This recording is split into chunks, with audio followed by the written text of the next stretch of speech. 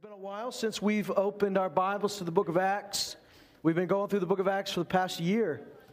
We're only on Acts 17, my goodness. I took a look back and I realized we started our study of Acts in January of last year. Can you imagine? Praise the Lord. Wow. So we find ourselves in Acts 17. So we've still got, 7 more chapters to go. Or not more, it's more than 7. We've got 28, right? This is Acts 28. We've got 11 more chapters. This is good. It's going to be very good. So we find ourselves in Acts 17, and Paul is ministering in Athens. He's gone through Thessalonica. He's gone through Berea, and he heads to Athens. And when we say Paul, we know that Paul is the one that is talked about here, but throughout most of this journey, he's had some friends with him. He's had Luke with him. He's had Silas, and he's had Timothy. The Bible doesn't tell us clearly who's with him in Athens, but we've got to believe those guys are, or at least 1 or 2 of them are with him.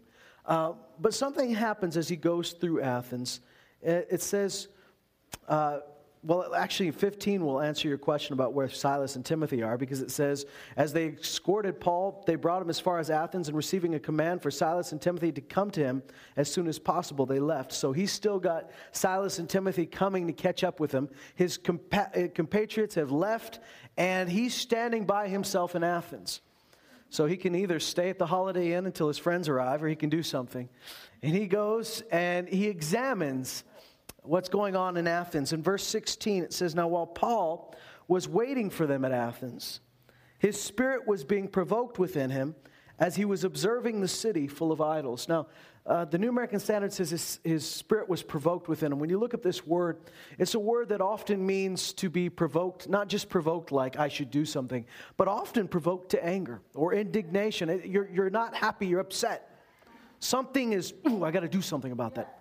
Have you ever felt that way before? Got to do something about this. So he's provoked within his spirit. The word comes from a term which means to poke sharply, like something is poking at you. And he's examining their idols. Now you got to understand, Paul is a Jew of Jews, right? This guy is raised in a very good Jewish upbringing.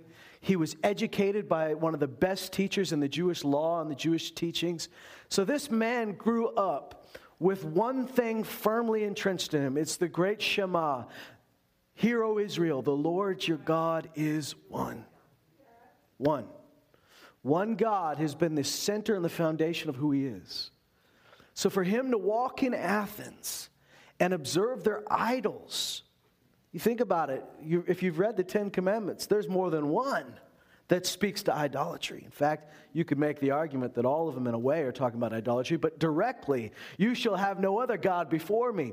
You should not take his name in vain. There are several things which directly speak to him, speak to this particular issue. And he's walking through Athens, he's seeing idols, and they're provoking his spirit. Now, he could either get up there and just start lashing out, or he could do what he was sent to do, which is to preach the gospel. We know that the gospel brings light wherever you preach it. As we go through the book of Acts, and especially here in Acts chapter 17, there's a lot that you could say about this section of Scripture. And quite frankly, you just kind of have to pick a route, because we could spend a whole lot of time on this. And I just feel the Lord leading us to look at it in a way that you can not only learn something about their situation, but that God would speak to us through this about how we are ministering to the world around us. To be honest, if we were preaching this scripture to a group of unbelievers, we would preach it from a completely different direction, because it's got something for them as well. But today I want to speak to you as the church. I want to speak to you as sons and daughters. I want to speak to you as ministers of the gospel. As Paul went to Athens and sees these idols, he's provoked. Now here's his response. It says so it's connected to the fact that he was provoked within him as he was observing the city full of idols. It wasn't particularly that he just went to one museum and there were idols, or he went to one section and there were idols.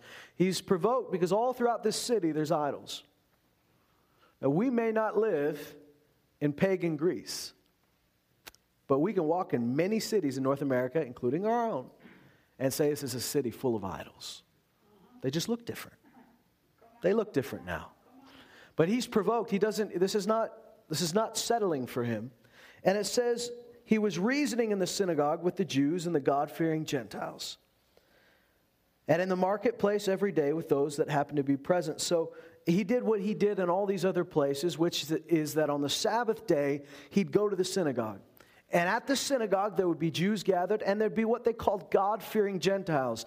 These aren't the Gentiles that worship gods or some other god. These are the Gentiles that have come to join the Jews in worshiping Jehovah. These are the Gentiles that have become proselytes, that have gathered, and maybe they don't get the full rights as some of the other Jews, but they gather on the Sabbath, and they gather at the synagogue. And so every Sabbath day, he'd speak first to the Jews and to these Gentiles that had gathered. But then every other day, he's just out in the marketplace. This is kind of a picture of sometimes the way things are here. I mean, we may have Sunday where we're preaching and ministering to believers, but we've got the rest of the week where people that have not sought you out, people didn't come. You know, the wonderful thing about Sunday and Wednesday nights is you guys came presumably to hear something, or to worship God with other people. I don't often face a hostile crowd on a Sunday or Wednesday night. There's been a couple times where it felt that way, but not. It's rare. It's rare, very rare. And so it's nice to speak to people that want to hear something, but that can't be your only audience. Really, it can't. Or else we just live in a nice little bubble. The gospel's got to pierce the hardest of hearts. So the goal is not to just have enough door prizes that enough people come in the door. The goal is that we would be encouraged here and be equipped for the work of ministry and go out there, and we would all, in the spirit of multiplication, all go out and share that gospel, all out and spread the news of Jesus, and healing the sick, raising the dead, whatever it takes. So in this city, he's ministering on the Sabbath to the Jews and the God-fearing Gentiles, but then he's got a lot of other time on his head. Now he's in Athens. Athens, it is a professional sport to sit around and talk about stuff. I mean, this is what you do. You sit around and you reason. Hasn't changed that much, but especially back then. I mean, this was the age of philosophy. Even though they were under the rule now of the Romans, it still had flourished. In fact, the Romans had adopted some of these things. And so Athens is bubbling with people that will sit around and reason and discuss and argue and discuss ideas, never really doing much with them, but spending a whole lot of time discussing things. Whole lot of time talking about things, whole lot of time opining about things, scratching their beards and making grand statements. So an argument was not an argument like we would have, where two people argue and they fume off and they're angry and they never want to speak to each other again. I'm talking about the kind of argument where two people are loving it equally. Let's just stay here and please, my friend, come back tomorrow and we'll argue again. You know, this is something. So how does the gospel pierce in a place like that? Because we know the gospel is more than intellectual, isn't it? There's a lot of intellectual stuff to the gospel, but the gospel is bigger than you can understand. You see, if the gospel were a small thing, if God were a small God, I could speak to you in an intellectual way and your mind would begin to grasp it and understand it like any other science or any other study. But the gospel, and in fact Jesus and God himself, is much bigger than your brain, and so he can't be confined to just reason and logic. Reason and logic are wonderful things, but like I've said before, there's only so much logic that an ant sees when he watches you walk around. He doesn't find much logic in the way you walk and the way you go about and do things. Because he is so small, it's very difficult for him to comprehend why you wouldn't just walk from that place to that place. Why you managed to get over here and then you get into that big metal thing, and why are you doing what you're doing? Quite frankly, the ant doesn't even care. His brain's much too small to comprehend this. Your dog maybe has a bit more of a ability to understand, but you ever have your dog look at you like, why are you doing this? Why do you keep pouring water on those things that you eat from? I don't get that. Like, why don't you just eat from it? It's got extra food you could still be eating. Why are you doing this?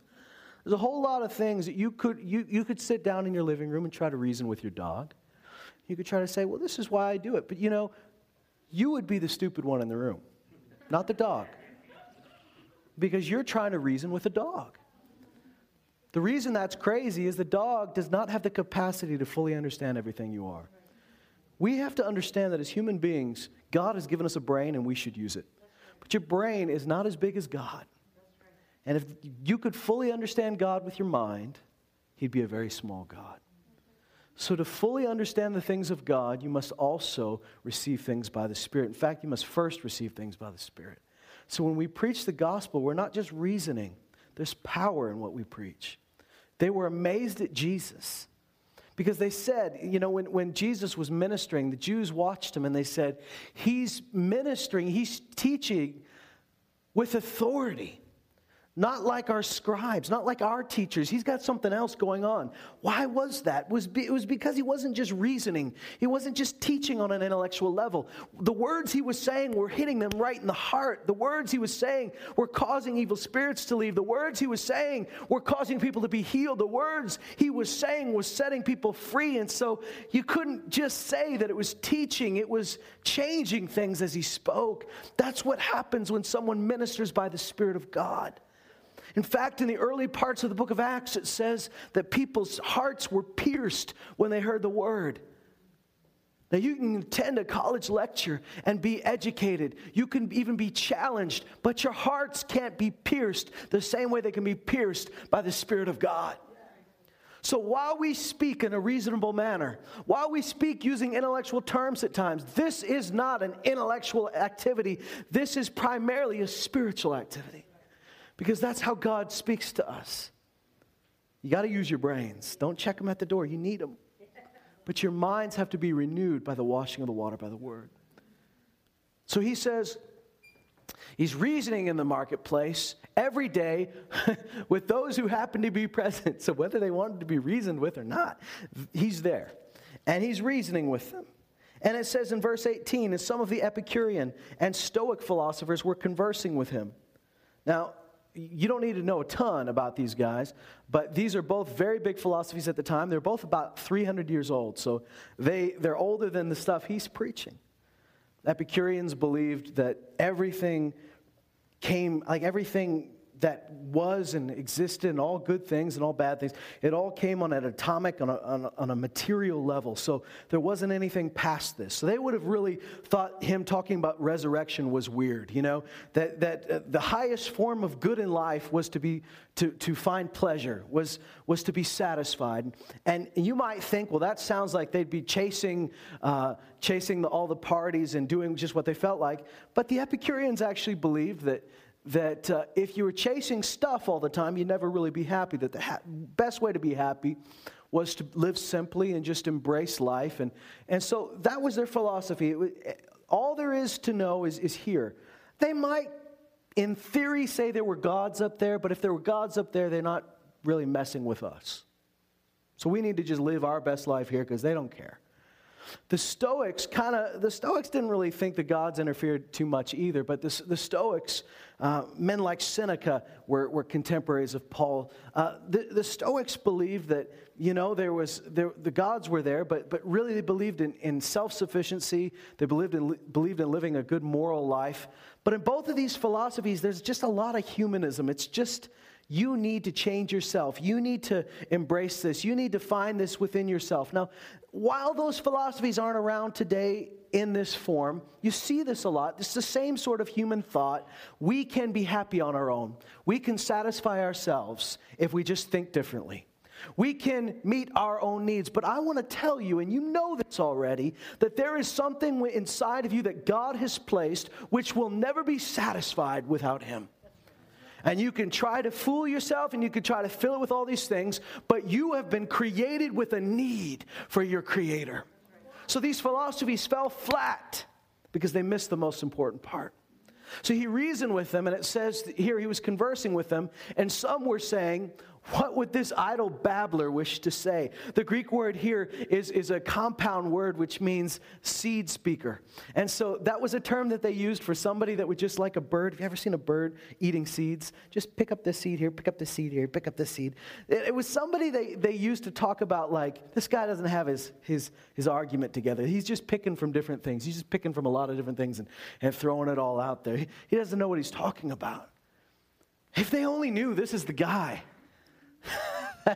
that has walked through, he's walked through Judea and Asia Minor and Syria, and he's walked all the way. He not just walked, but rode and sailed, but he's come all this way, and behind him are a trail of people that have been supernaturally healed.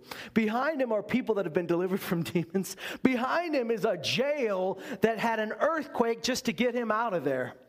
And has all of this that he's come through. They have no idea. They just think he's some guy who's picked from different philosophies and is just spouting it off. What does this idle babbler wish to say? What does this seed speaker wish to say? And it says he seems to be a proclaimer of strange deities. You notice deities meaning gods, is plural. It says because he was preaching Jesus and the resurrection. So what this seems to imply is that he's preaching about Jesus, and then he starts talking about the resurrection, and they just think that's another God. There's a God named Jesus, and there's a God named resurrection. These are strange deities. Now, you might remember this, but Socrates himself was put to death in Athens because he was preaching strange gods. So some people are getting their feathers riled up. He's preaching strange gods. And they seem to be missing the point altogether. But in verse 19, they took him and brought him to the Areopagus, saying, "May we know what this new teaching is that you are proclaiming? For you are bringing some strange things to our ears. So we want to know, what these things mean? Now all the Athenians and the strangers visiting there used to spend their time in nothing other than telling or hearing something new." This is what they did. Said all the Athenians and the strangers that would come, they'd spend their time in nothing other than telling or hearing something new. Do you see that this is sort of flawed to begin with, because they're not looking to Paul as speak to us the words of life. They want to hear something new. See what you got, big boy. He steps up. He stood in the midst of the Areopagus and said, "Men of Athens, I observe that you are very religious in all respects." This is the most diplomatic you can possibly be. You see, he was ticked off, and his spirit was greatly troubled, and he was provoked within himself because of all these gods and idols that they had. So here's what he says to them. "I observe that you're very religious in many aspects." You could take that two ways. They probably took it as a compliment. "Oh, yes, we are." Verse 23.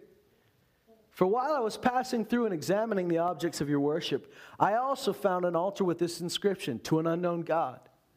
Therefore, what you worship in ignorance, this I proclaim to you." That's a powerful statement right there. What he's saying is that he saw the statues to Zeus and Hermes. He saw the statues to all of these different gods. But he focuses on this one statue, and there was many of these around, because the Athenians were so nervous that they might have missed a god. We don't want to take anybody off. Like, we've named as many as we can think of. We've even made up a few. But if we've missed anybody, we don't want him mad at us. Or her. So, there's a statue to an unknown God. In fact, there were several statues at the time which said, "To the unknown gods." Let's just cover all our bases. Paul says, I saw a statue that said, "To an unknown God." And then he says this, "What you have worshipped, what you worship in ignorance." He doesn't say who you worship, but what you worship in ignorance. Now, to talk to philosophers like for instance, the Stoics, they believed that knowledge was the best thing you could have. Ignorance was your worst enemy. So for him to say you've worshipped in ignorance is kind of insulting. But then he says this, "What you've worshipped in ignorance, I'm about to declare to you. I'm about to proclaim to you." This is a powerful thought. Now I'll come back to it, but let's keep reading for a minute here. It says, "What you've worshipped in ignorance, I now proclaim to you, the God who made the world and all things in it, since he is Lord of heaven and earth, does not dwell in temples made with hands. Nor is he served by human hands, as though he needed anything, since he himself gives to all people life and breath and all things. And he made from one man every nation of mankind to live on all the face of the earth, having determined their appointed times and the boundaries of their habitation, that they would seek God, if perhaps they might grope for him and find him, though he's not far from each one of us. For in him we live and move and exist, as even some of your own poets have said, for we are also his children. Being then the children of God, we ought not to think that the divine nature is like gold or silver or stone, an image formed by the art and thought of man. Therefore, having overlooked the times of ignorance, God is now declaring to men that all people everywhere should repent, because he's fixed a day in which he may judge the world in righteousness through a man whom he's appointed, having furnished proof to all men by raising him from the dead. The gauntlet has been thrown down. It says, when they heard of the resurrection of the dead, some began to sneer. But others said, we shall hear you again concerning this. So Paul went out of their midst. But some of them joined him and believed, among whom were Dionysius the Areopagite and a woman named Damaris and others with them. So one of them that joined is not just a stranger, is not just an outsider, but one of the inner group that hears these matters. He's one of the big shots in this area. But I want you to see what he says to them several times, because he made a bridge. When he's going to preach to these guys, he built a bridge, and that bridge was this. I mean, as mad as it made me to look at these idols, I found one thing that I can start from. It's an altar to an unknown God. He says, what you've worshipped in ignorance, I now proclaim to you. He makes that his bridge. We have to understand that as we speak to people today, you often will assume that, especially around Christmas time, everybody knows who Jesus is. Everybody knows God. We're a culture that's saturated with Christian symbolism. I mean, even scriptures are on our parliament building, so everybody knows. I want you to know that people have a form and shadow of God. They might even have a form of godliness, but they deny the power thereof. They might have an idea, but they don't know Jesus. See, when you know Jesus, everything changes. Give him a break. You didn't know him either. What changed when you began to know him? Somebody might even know a little bit about Jesus, but to know him changes everything. See, I know a bit about the prime minister. I know something about the prime minister. I know a bit about the leaders of the parties, of our political parties in Canada, but I can't say I know them. I imagine some things would change if I knew them. Some things I thought about them, some things, our relationship would definitely change. But I don't know them, I know about them. There's a lot of people that claim to know about God or know about Jesus, but this is where we come down to it, that he's saying, you've worshipped in ignorance, which means you didn't know any better. And while he builds a bridge, he doesn't compromise, does he? See, somebody might say, well, then it's okay. Hey, look, they've got a statue, and you said that's a statue to Jesus or something. So cool, we'll just keep doing what we're doing. He says, I'm about to proclaim to you what you've been doing in ignorance, but you're not ignorant anymore once I tell you. And he says, God cannot dwell in a house built by human hands, as though he needed anything. Now, some of these philosophers would have agreed with that because they thought, surely the gods are self-sufficient. How silly is it that we think we got to build them a house? And then he says this, he comes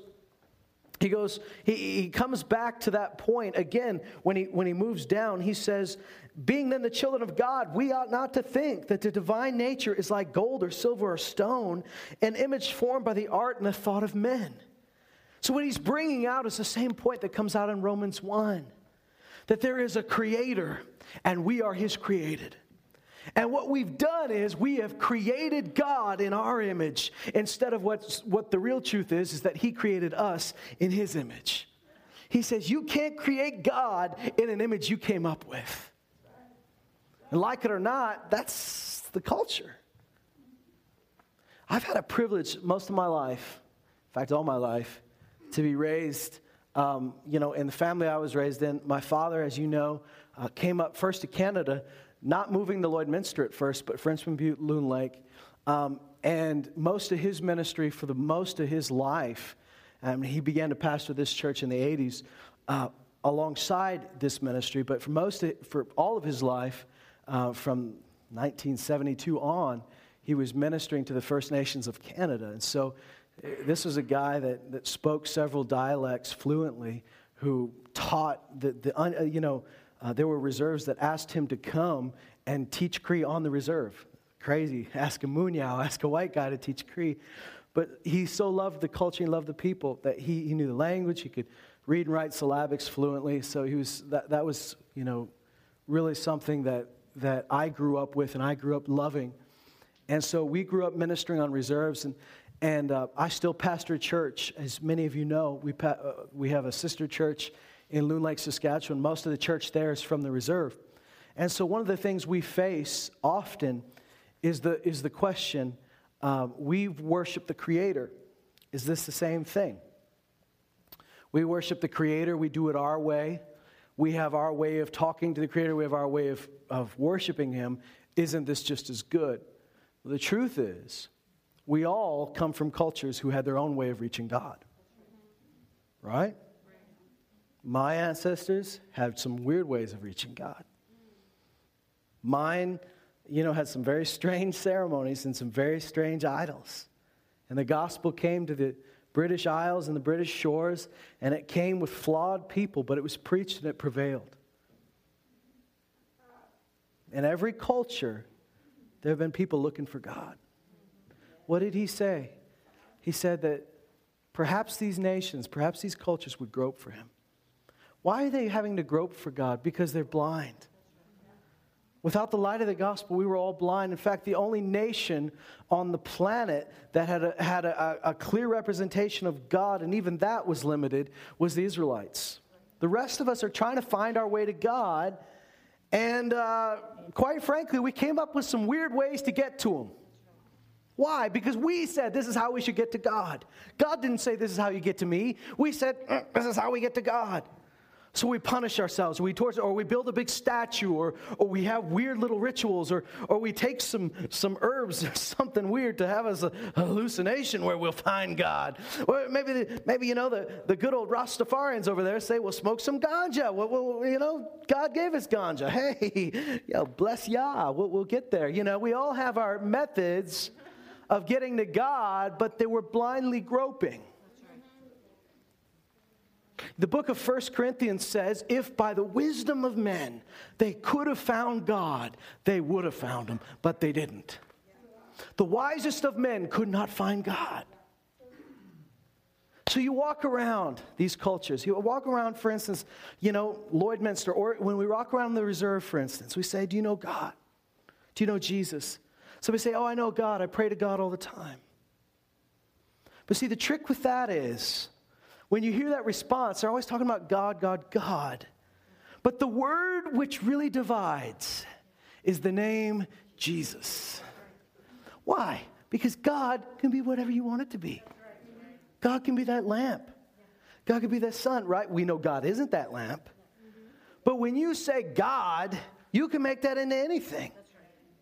You can make it into anything. There's people, maybe you were like this, where God to you was just how you wanted Him to be. I don't know how many times I've heard people say, I'd like to believe that heaven is like this. I'd like to believe I'd get into heaven because I do this and I'm that. Well, I don't know about you, but I recognize I could like to believe that the sun will rise at 1 o'clock in the afternoon. But the sun will not rise at 1 o'clock in the afternoon because I like to believe it. What you like to believe doesn't change what's real. That's just the truth. I'd like to believe gravity's not going to show up tomorrow. That'll be fun. Why don't you like to believe that with me? We'll see if it happens. Does that change anything? No. See, God loved you enough, and He saw you looking for Him. And He said, you're looking, but you're not finding. But I'm going to find you. And He sent Jesus to show Himself to us. Jesus, the Bible says in Colossians, was the image of the invisible God. See, the problem with the invisible God is because you can't see Him, you begin to paint a picture based on what you think. So that's why when Paul looked at all these Greek gods, you know what? They all kind of looked like them. Well, you say, well, we're made in the image of God. Don't you think we kind of look like God? Oh, yeah. Here's the difference. If you've ever read Greek or Roman mythology, you'll notice those gods are just as messed up as we are. Aren't they? Or worse. I mean, like the chief god, Zeus, has kids because he came down, disguised himself as an animal, had relations with a woman, and has got kids spread all over the place.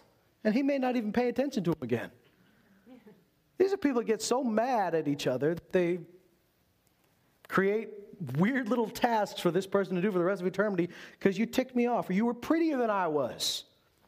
That's why, I mean, if you've read the Iliad, the whole Trojan War, according to Homer, was really started because a goddess was ticked off that this girl was prettier than she was. Start a war. Let's cause some trouble. Right?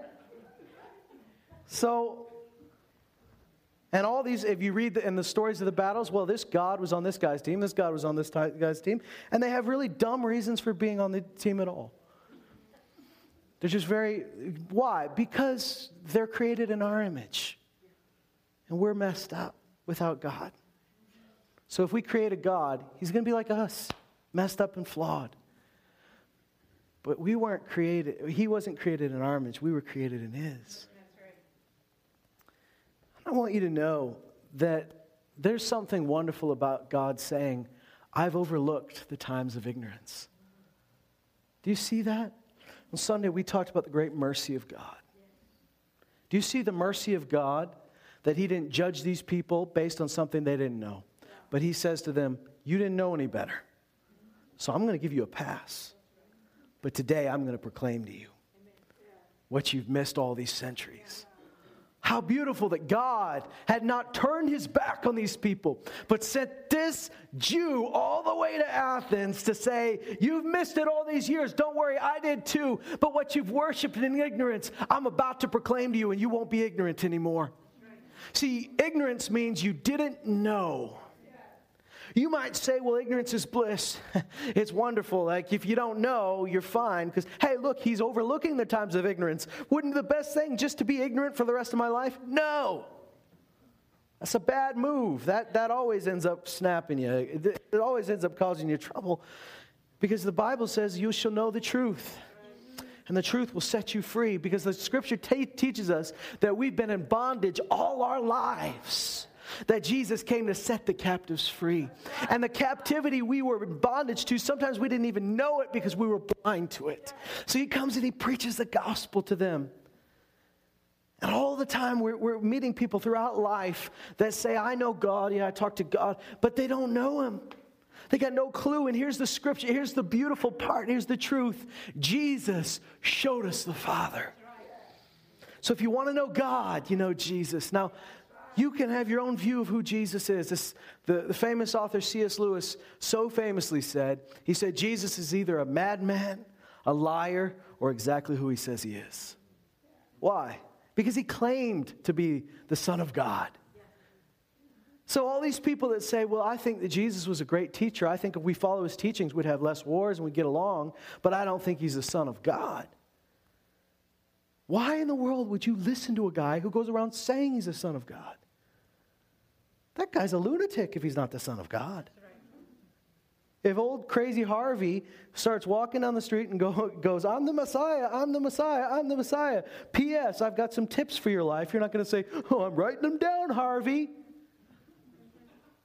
Because the dude thinks he's the Messiah. Kind of throw out everything else he says. It's wacky to believe in the teachings of Jesus Christ without believing in Jesus himself. It's stupid. You see, we're a group. You've got to come to the place where you say, do I believe he is who he says he is? Not only did his works, Jesus said this. He says, either believe in me because of what I say.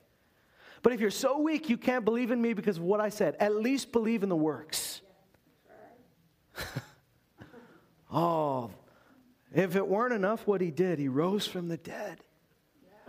You say, there have been people that have tried to prove the resurrection wrong. You see, the resurrection has caused trouble. Satan hates the thought of a resurrection. He would wish we all just didn't believe in that stuff. Just write it off as fairy tales. You see how nervous the resurrection makes these Greeks. That's when they back off. Twice, the one thing that they can't abide is the talk of resurrection. You can preach that Jesus was a good philosopher. You could preach that even he had a spark of the divine. They could buy that. But that he was risen from the dead? No. The resurrection is something that is so deep inside of us. Paul said, if there is no resurrection, we are to be pitied above all. There's no hope. And people have tried to write off the resurrection. Was Jesus really risen from the dead? Was it a fake? You know, that theory doesn't hold a lot of water for many reasons. There was even a theory that maybe Jesus just swooned on the cross. He was almost dead, but he wasn't completely dead. And they took him down. He was, well, he gets up. Whoa, what have you done, you know? Now I want to ask you a question. If the disciples saw Jesus half, 3/4 dead, crawling into the midst, I'm alive. And they look at him, barely breathing, crawling in there, barely alive. Do you think they're going to say, truly he's risen, let's go give our lives for this guy? Or if they made it up, right? If they made up the resurrection. What if the disciples just formed a tale and just said, let's say he rose from the dead and he appeared to all of us. You know when that argument falls apart? When they're torturing you. When they're beating you. When you're not getting anything from this. You know the thing about scam artists? They get something from their scam. You know what the disciples got for this? Beatings. They got killed. I mean, like, this wasn't like, hey, if you sign up and you get like 5 friends to sign up, then you get a commission. And then, like, this was not what happened. And no matter how much they were punished, and no matter how much they suffered, they did not deny. Peter says, you can try to kill us, but we can't deny what we've seen. We can't deny we saw him alive. And I would much rather face your sword than to face him, because I saw him alive. So the guys like Paul, they've seen him. They know he's real. And so he goes, look, what you've worshipped in ignorance, I'm about to declare to you. I'm going to proclaim it to you. Now, the reason we do this is not to prove ourselves right. It's not to prove ourselves superior, for we were just like them. In fact, some of us, in many ways, we still go back into that doubt, or we still go back into these old ways of thinking. But the good news is that Jesus didn't want to leave you in ignorance. God didn't want to leave you in ignorance. He shows that God is the creator of us all, that there is one God, and he created us all. And that Jesus, being the image of the invisible God, showed us the Father, that he died and he rose again. He paints the picture beautifully. But still, he's rejected. Still, there are people that don't want to hear it. Still, there are people that sneer at it. And there's some people that say, well, we'll hear more about this. Kind of makes me feel better that even the great Apostle Paul had people that sneered at him, or that Jesus himself had people that walked away. Most of the people walked away. But there were some that did believe. And as he paints this picture, we see something that pops up over and over again in the Scripture. God is revealing himself to men and women all over the planet. Now I want you to see what he had said. He says, God, having overlooked the times of ignorance, God is now declaring to men that all people everywhere should repent. I want to read something to you that you probably, as soon as you got born again, memorized or you're at least very familiar with, and that's in Romans chapter 10. In Romans 10, it says in verse 11, for the Scripture says, whoever believes in him will not be disappointed. For there is no distinction between Jew and Greek, for the same Lord is Lord of all, abounding in riches for all who call on him. Whoever will call on the name of the Lord will be saved. Then he says this, and this is what grips me. How then will they call on him in whom they've not believed? You can't call on somebody you don't believe in. How will they believe in him whom they have not heard? See, that's the tough one, isn't it? You can condemn the world for not believing, but it's not always their fault. How can they believe if they've never heard? You have to stop thinking that cultural Christianity is the same as living Christianity. Now, I hope that sunk in, because the reason you need to stop believing in it is you need to stop thinking that our Canadian culture, being so filled with Christian symbols and Christian ideas, has any idea who Jesus is. Because if you think, just because they went to church as a little kid, to some church that didn't even preach salvation, or just because they celebrated Christmas, or just because they were baptized in the church as a baby, that they have any clue who Jesus is. And many of you were raised in that kind of idea. Many of you were raised, and you as a child knew church, but you didn't know Jesus. Our culture's got enough religion out there that's like being inoculated, just enough to turn you off to it. We're not preaching religion, we're preaching Jesus. Not Jesus as an idea, not Jesus as a teacher, not Jesus as a philosophy, but Jesus as the living Savior who is alive and rules and reigns right now. We preach Jesus. We preach His cross. We preach His resurrection. We preach a living God who you can know and who will set you free. We're not preaching some idea. It's not a philosophy. And so we have to get over our idea, everybody knows Jesus. Because everybody knows about the general idea. But you spend enough time with people, you'll know this. People don't know Him. They don't know Him. And many of them have not honestly heard the gospel in the power of the Holy Spirit. They've heard bits and pieces. They might even say, well, yeah, didn't Jesus die for our sins? But they got no clue what that means. And that's not their fault. Whose fault is it? Be ours, right? I'm not trying to pass fault to anybody, but I'm just saying, if they haven't heard, it's not the one who hasn't heard that's got the problem. It's the one that hasn't preached. Now, sure, there are some of them that have heard and turned their ears off. Jesus said there's those that have shut their ears, have shut their eyes. And in that case, yeah, sure, it's your fault. But thank God, we do serve a God of mercy. That though you may have shut your eyes and shut your ears 50 times, I will tell you again. And in the 51st time, something's going to break through to you. That's right. How will they call on Him whom they've not believed? How will they believe in whom they have not heard? And how, will they hear without a preacher? And you go, oh, good, you're a preacher. But according to the Scriptures, you are too.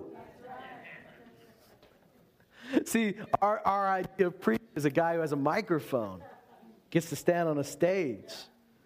But that's not the Bible idea of a preacher. Preacher just means proclaimer. And the gospel is not an argument to be argued, but a message to be proclaimed. If you could win somebody with an argument, you could lose them with an argument.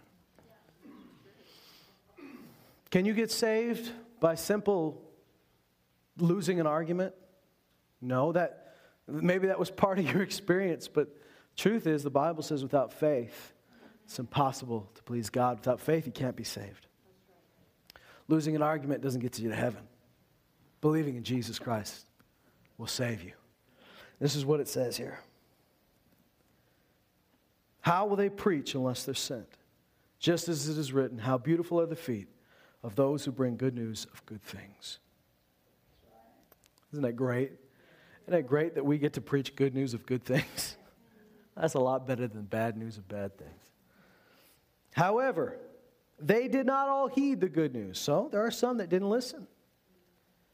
For Isaiah says, Lord, who has believed our report? So faith comes from hearing, and hearing by the word of Christ. And verse 18 says, but I say, surely they have never heard, have they? Indeed they have. Their voice has gone out into all the earth, and their words to the ends of the world. But I say, surely Israel did not know, did they? First, Moses says, I will make you jealous by that which is not a nation.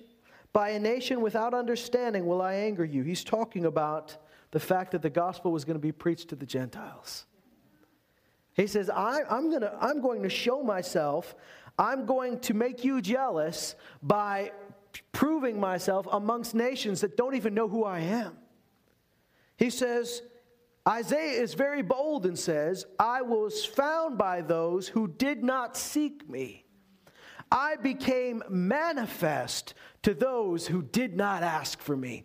Now, how many of you would say that lines up with your experience to some degree? Even when you were seeking God, you didn't know what you were seeking. Here he says, Here's the good news. He says, I will be found by those who didn't seek me. I became manifest. Manifest means he uncovered, he revealed himself to you. You couldn't see it before, but now it's manifest. Now, the Bible tells us all throughout the New Testament that he is made manifest through the preaching of the gospel. The glory of God is made manifest through the gospel of Jesus Christ. As we preach, God reveals himself to people. Jesus shows himself to people when we share this. Look what it says. I became manifest to those who did not ask for me. But as for Israel, he says, all day long I've stretched up my hands to a disobedient and obstinate people. Now in the next chapter, he says, God has not forsaken you. And he begins to preach to his Jewish brethren, encouraging them that now God is calling for all to come to repentance. But I want you to see what he said to the Gentiles. What he said about the Gentiles, that God was going to use people who had beautiful feet preaching beautiful news, good news of good things. Just like Paul's doing in Athens, to even people that aren't looking for him, and they're going to find him. Remember, he said that these nations were going to grope for God, if maybe they'd find God. But now it says God is showing himself. I want to read you one more thing, which we read not long ago, so it should be fresh in your minds if you were here. But it's in Paul's letter to the Corinthians.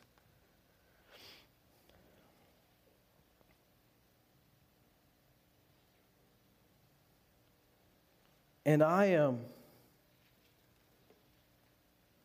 find this very encouraging, because when I read this,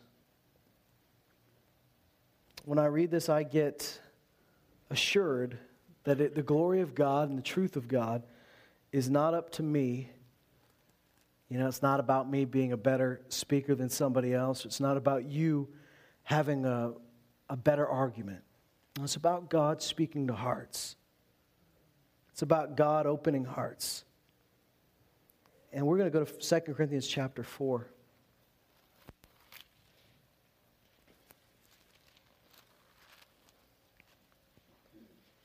He says in verse 1, therefore, since we have this ministry,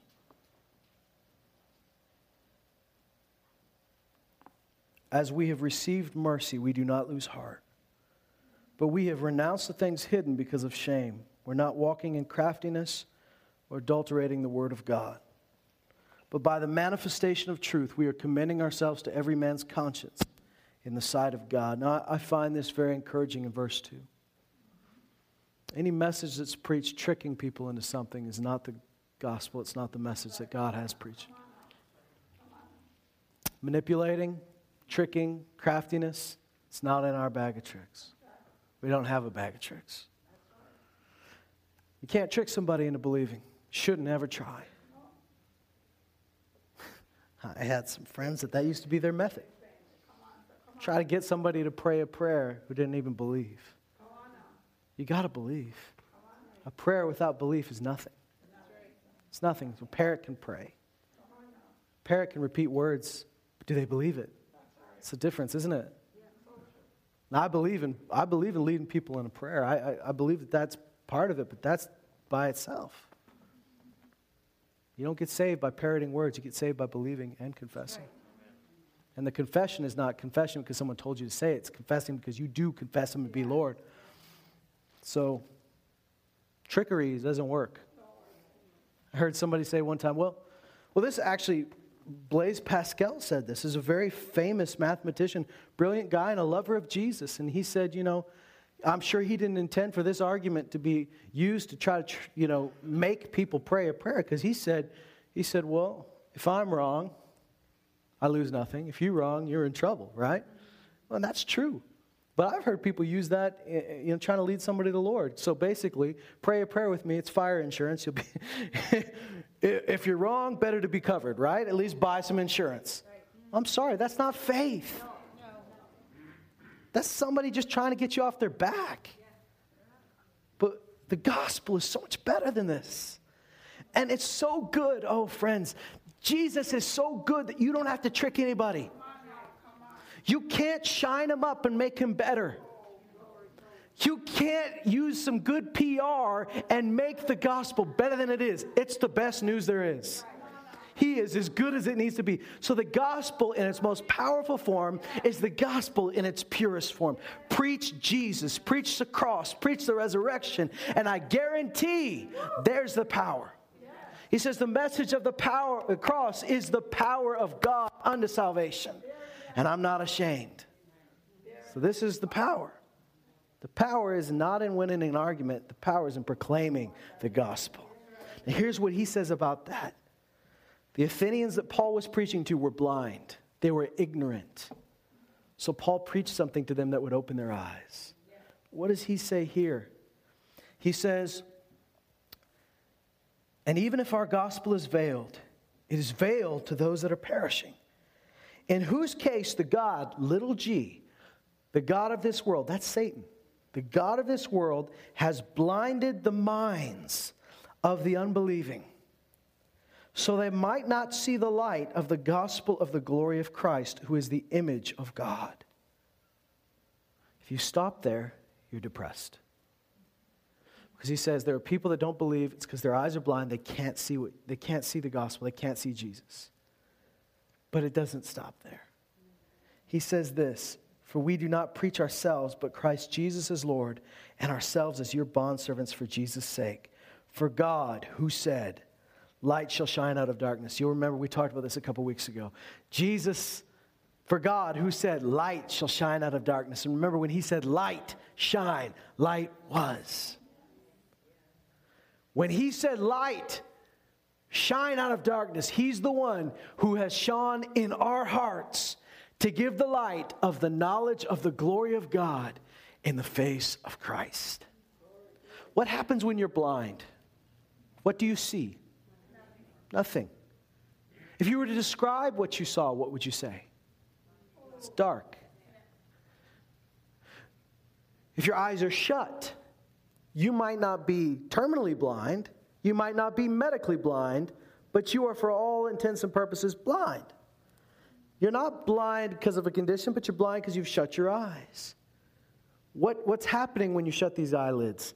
All the light that comes in is being blocked out. So you can't see anything because all you see is darkness. Here's the good news. Here's the cure for blindness. Spiritual blindness.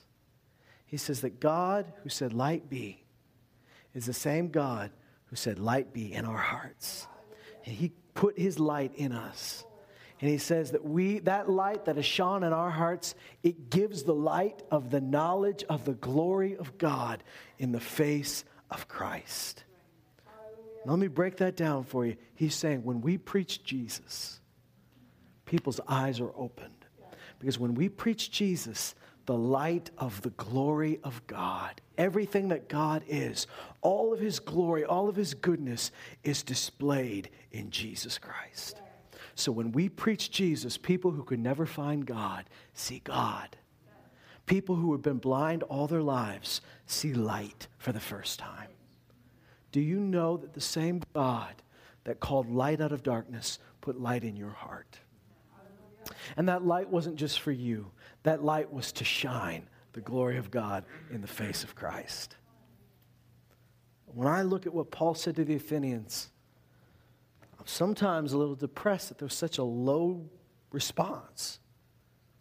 But it often happens amongst those that have such intellectual pride. It's not that they're smarter, because none of us are as smart as we think we are. When compared to God, you're not that smart. But the problem is you think you're smart. When you think you're smart, it's hard to learn something, isn't it? The traditional church has got in trouble with that. Remember a guy named Galileo? Tries to claim, hey, I think that we're wrong about something. I think the earth, in fact, revolves around the sun, not the other way around. And it was the church that said, that's blasphemy. You can't say that. Well, at any point in time, did God say that the sun revolves around the earth? No, the only scripture they could pull up was that Joshua told the sun to stand still in the sky. Well, if you were an Israelite and you said, make the earth stand still, that would have made no sense. Joshua, not being a science major, was not trying to describe the universe. He's just saying, hey, God, can you make the sun stay in the same place in the sky? God made that happen. Right? The book doesn't have to go into all the detail of how he made it happen, because the ancient Israelites would have been like, well, that's cool. I don't get what you just said. But here's what God did. He made the sun stand still in the sky. Well, whatever he did, he probably made the earth stand still. I don't know how he did it, but he did it. Yeah. But the church got so proud in how they thought they understood things that they couldn't accept anything new. They get so high and mighty in their wisdom. This was the old middle-aged church that had basically none of Jesus in it, just nothing but religion left over. And this is what happens. And this happens amongst religious people. It happens amongst non-religious people. But anytime you think you know it all, you learn nothing.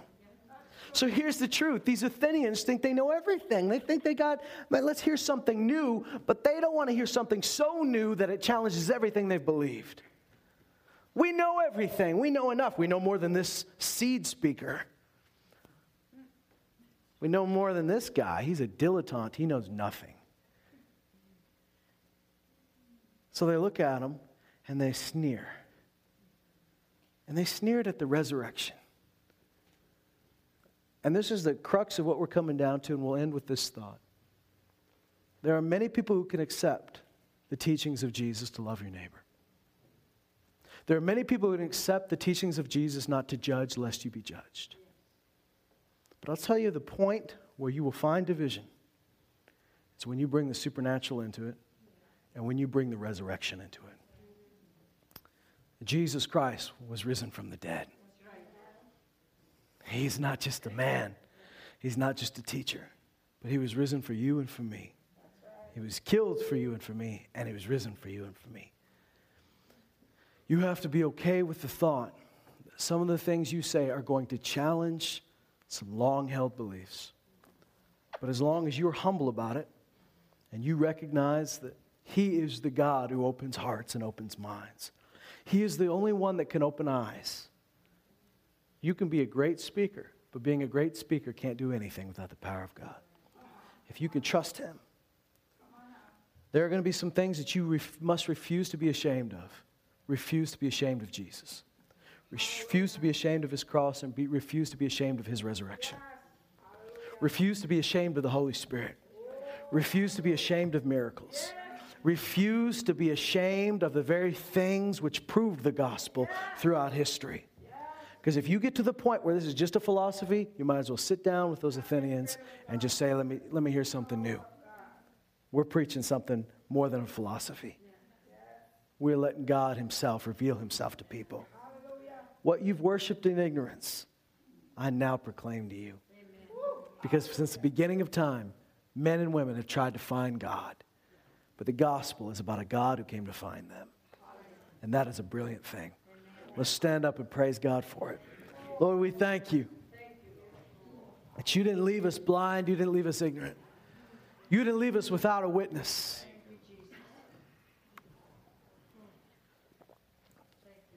Lord, we recognize that we, at some point in history, stopped worshiping the Creator and we started worshiping the created things.